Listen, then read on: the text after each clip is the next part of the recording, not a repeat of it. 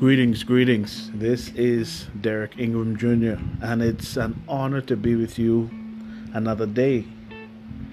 I'm here with the final segment of the series, What's Your Motivation? And this segment, being our final one for this series, is entitled, at least it's the subtopic, Spirit and Life.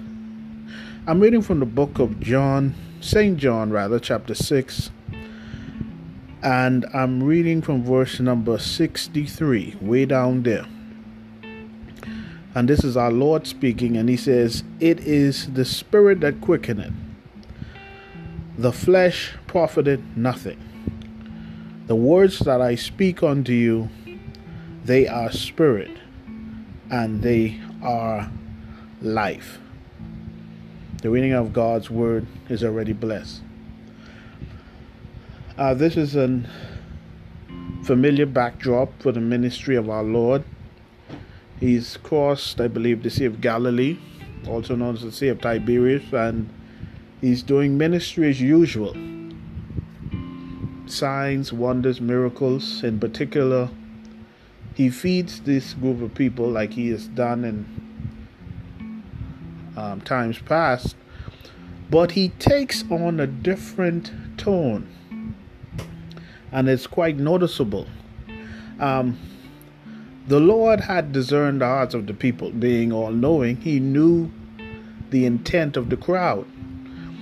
At this juncture, the crowd had figured out that our Lord was not just giving them spiritual food, but he was also feeding them natural food. And so it actually came to a point where they were only showing up to the crusades or the meetings for the natural food. So our Lord, being all-knowing, decides to speak some words unto them. And the impact of the words is really what gets your attention. He says to them, "Are you willing to eat my flesh and drink my blood?" This was the question he asked them, and I'm paraphrasing. And the moment he began to talk like this, the people began to see him in a different light. They were wondering, is this man crazy? Has he lost it all of a sudden? But they did not understand what our Lord was really saying. And because of this, they began to leave. Now, the question that our Lord asked his disciples, the inner circle, was, "Are you going to leave too?" And one of the responses that came back to him was, "Whither shall we go? You have the bread of life." And it brings us to our subtopic today, Spirit and Life.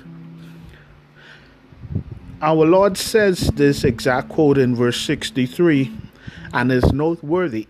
It is the Spirit that quickeneth. In other words, it is the Spirit that gives life.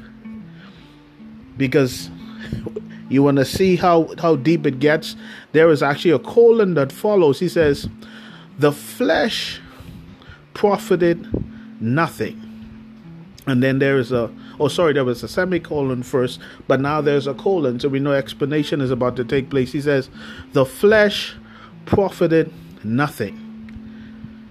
And he is actually speaking in the context of this scene, of him teaching these people.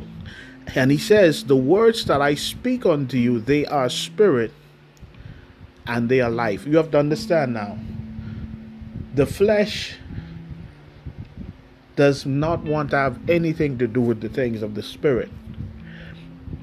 And our Lord, being God, the Word of God manifest in flesh, he understood the foundation of all things. And I believe that the foundation of all things is spirit.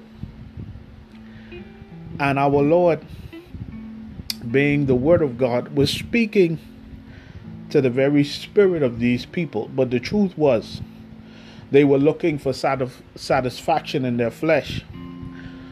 So they could not see the results of what he was saying.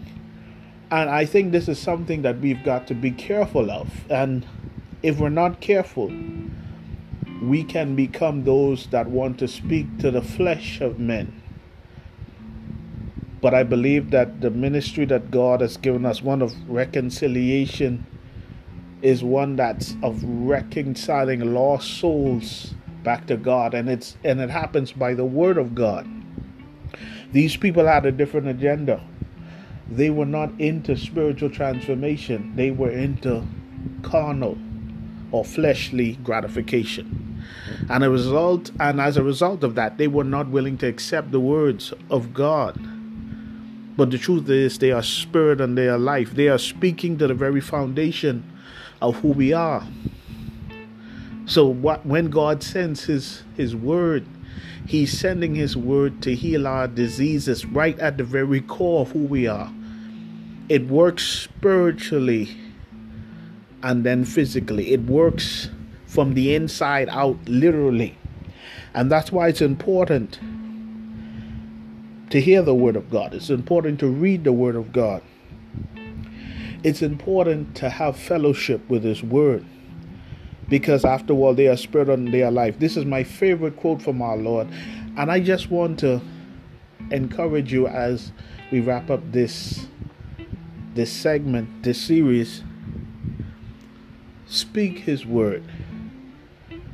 Fellowship with his word. It is spirit and it is life.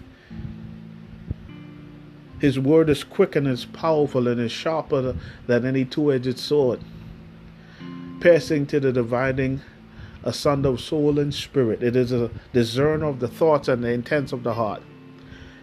Be encouraged, be strengthened. Blessings on you.